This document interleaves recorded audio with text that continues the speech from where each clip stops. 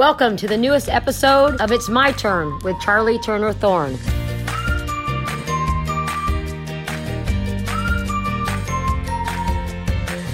I'm Charlie Turner Thorne, the head coach of Arizona State University women's basketball. I've been a head coach for 26 years, so I'm used to getting asked the hard questions. There's always a lot of pressure to win while developing the lives of our 18 to 22-year-old women. The most challenging part of all this? Well, all of it. But now it's my turn to ask the questions, while hopefully sharing a few nuggets of my own about leadership and building a winning culture.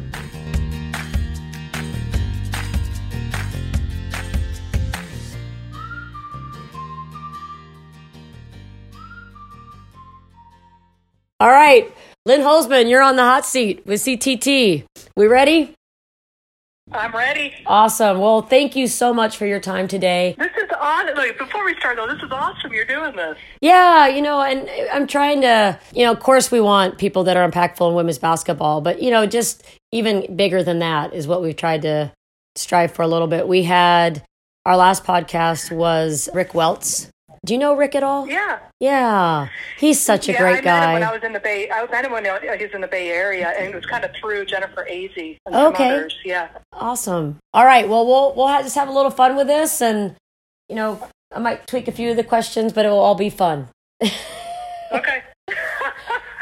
I first met you when I was on the board of directors at WBCA, and I was always so impressed with you at the legislative meetings and at our board meetings. And, wasn't surprised when you went on to be the commissioner of the WCC, and even less surprised that you're now the vice president for women's basketball of the NCAA. And, before we kind of get into some, maybe bigger stuff, I have it on good authority that you can actually throw a football on a dime, 50 yards, tight spiral, and that you are just an incredible athlete. So I think this is relevant. I think this is because, you get a little older as a coach or as an administrator, as leader, and it's like, well, who are you? But you are a great athlete. And I thought maybe you could just share really quickly, not necessarily maybe your favorite athletic moment, but maybe something that you overcame as an athlete, Lynn, because I want everybody to know you have and are a great athlete, have been and are a great athlete. Wow. Well, I appreciate that. Thanks. And, as you're talking about that, I was kind of reflecting back through the different stages of my life, childhood, everything. Sports have been such a vital part of my life. That was the way that our family how we interacted with each other growing up. And sports it became an integral part of who I am as a person. And I was a multi-sport athlete besides just doing all the games and everything, multi-sport athlete throughout high school. And I was actually recruited for volleyball, basketball, and softball coming out of high school. Wow. But I would say probably an example of something where I had to overcome something.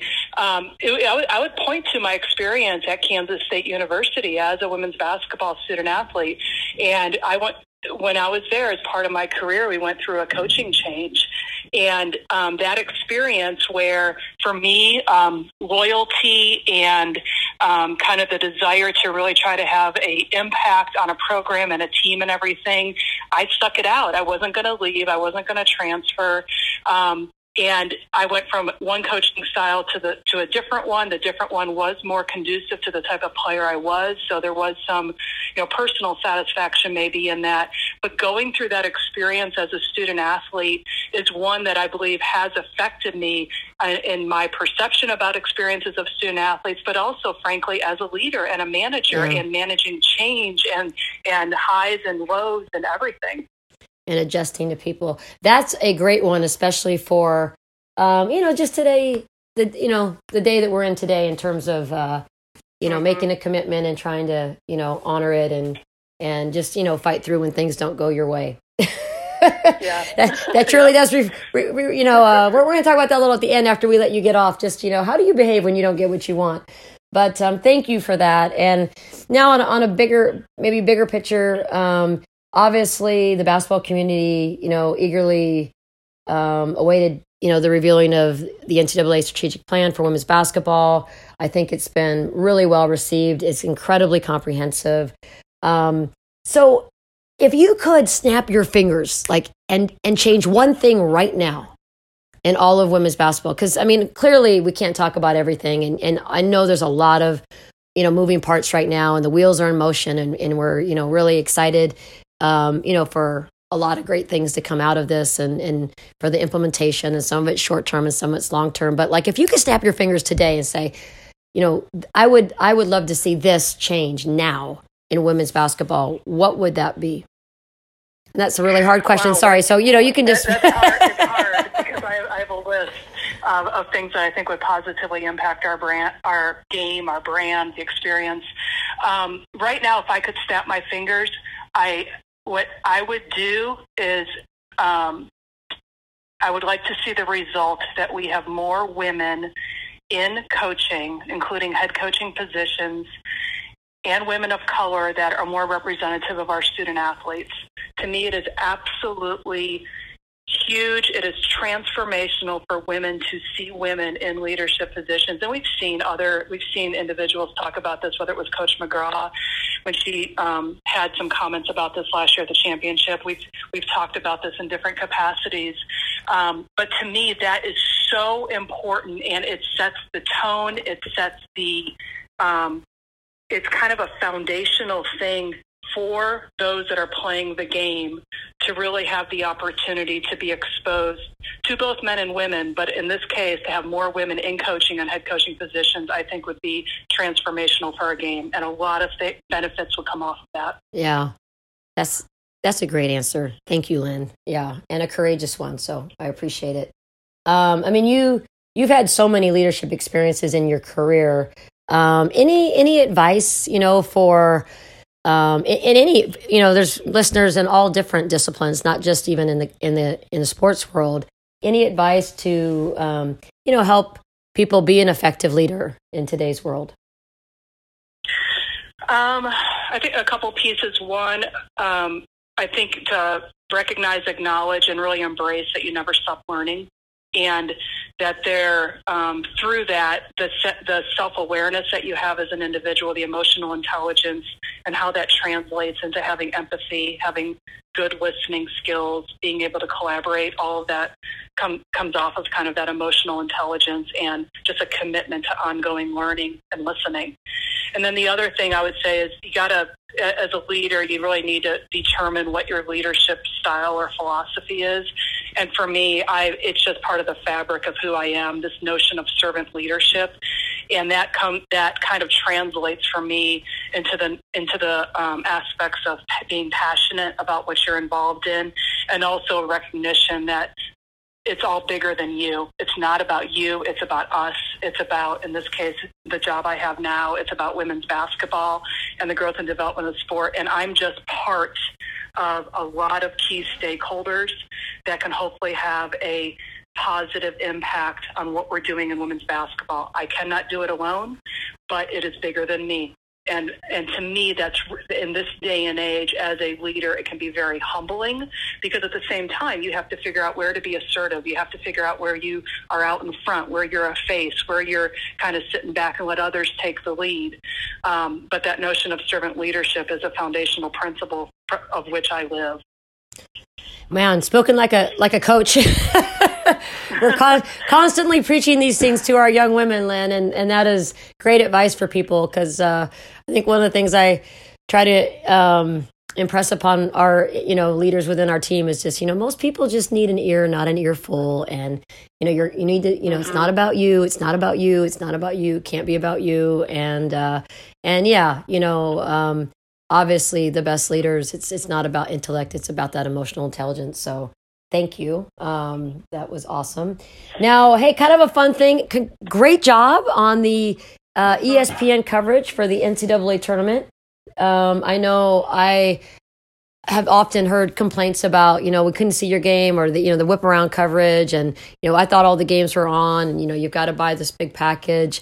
And it's my understanding from the announcement that people are going to be able to watch all the games this year for our NCAA tournament. Is that accurate, Lynn? Yeah. And this, specifically what the announcement was a couple weeks ago is that ESPN has committed to putting our semifinals at our championship on ESPN, their flagship network. Previously, they were on ESPN2, and just the championship was on ESPN. Right. And then, as you referenced, our first and second rounds previously, they were provided across the ESPN, a couple networks on what was called regionalization. So you could really only watch based on geo-blocking and everything else, games in certain regions. And with the announcement, ESPN has committed to those first and second round games of our championship that they will be, regionalization is eliminated, and therefore the games can be accessed across their family of networks by simply changing the channel. This is something that, with our partners at ESPN, what we're seeing is their increased investment in women's basketball based on the success of the WNBA. Our women's Final Four the last several years. Last year, for example, we saw an 8% ratings increase with the women's Final Four.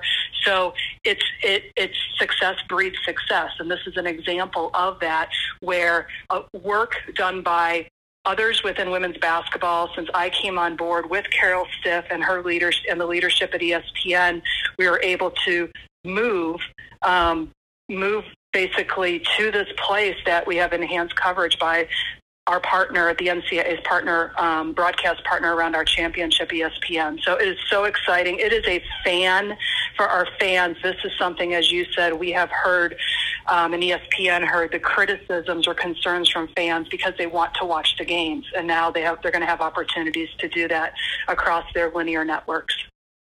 Woohoo! Well, we are so grateful for you and Carol Stiff, because this is, I think, going to be, obviously, sometimes as coaches, you're just in your office, watching countless hours of film, and it's X and O's and win games. But, there's the bigger picture is we want people to want to watch our players and grow our sport. Mm-hmm. And this obviously is only going to help that. So with that, Lynn, I promised I wouldn't take up too much of your time today. And I'm sure that everybody's going to really appreciate all your insight and just, great wisdom that you shared with us today. And we're grateful for your leadership and really excited for the things to come with NCAA women's basketball. Well, thank you for the opportunity. It was great talking with you. Yeah, you too. Have a great rest of your day. Bye, Lynn. You too. Thanks. Bye-bye. Bye.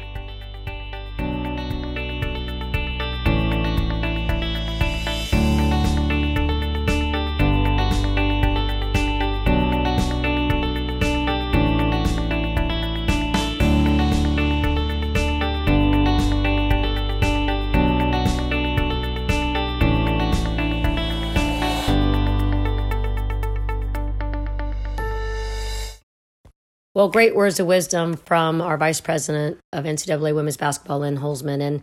And just to kind of follow up and finish up our broadcast, I want to share a quote that this was one of Amanda Levin's favorite quotes. It's become one of my favorite quotes now. Amanda, of course, a player and former coach of ours at ASU. How you do anything is how you do everything.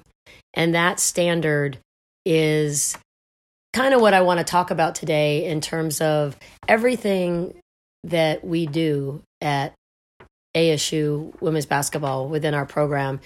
It starts with who we are.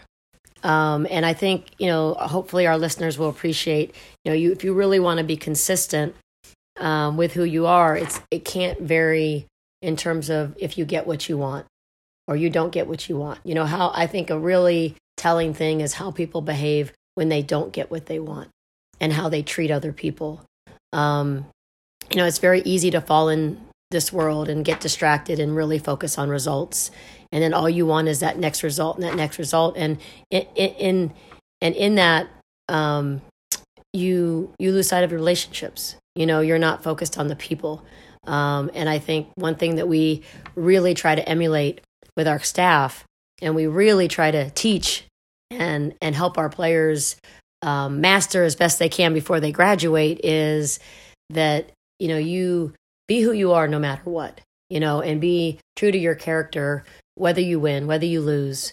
It's all nice when you win the big game and everybody loves you and, you're all happy. But how about when you underperform and you don't win the game you thought you should have? Who are you then? Who are you and how do you treat other people? And are you still rooted in your relationships, or are you kind of dwelling on whatever behavior you didn't want or you do want. And, not that that's not important. Obviously, we want to get things done. We want to win games. I'm going to just kind of close this up. I thought it was kind of relevant this week in the recent passing of Kobe Bryant, because right before he passed, we actually watched an interview with him. So it was a bit surreal that we then lost him a few days later, but he was talking about, do you hate to lose or do you love to win? And, how do you deal with failure? And his comments were just so on point with what we believe in our program, which is there is no such thing as failure. Our quote is there's no such thing as mistakes, just learning opportunities. But it's essentially the same. You get into situations and you just need to try to figure them out. And by doing that, you can stay in the moment, you can have fun, and you can get better versus putting tremendous pressure on yourself and kind of getting bogged down with that fixed mindset of, I've got to win, or, pressurizing things and not performing the way you can. So I think I encourage anybody to look up some of his interviews that he did since he retired, because I think, whether you call it the Mamba mentality or whatever, he just, like most people that are very successful, really gets what it takes in terms of centering on who you are, and first and foremost, and then what you do will take care of itself. So until next time, go Devils. Thank you for listening. Stay tuned for the next episode of It's My Turn with Charlie Turner Thorne.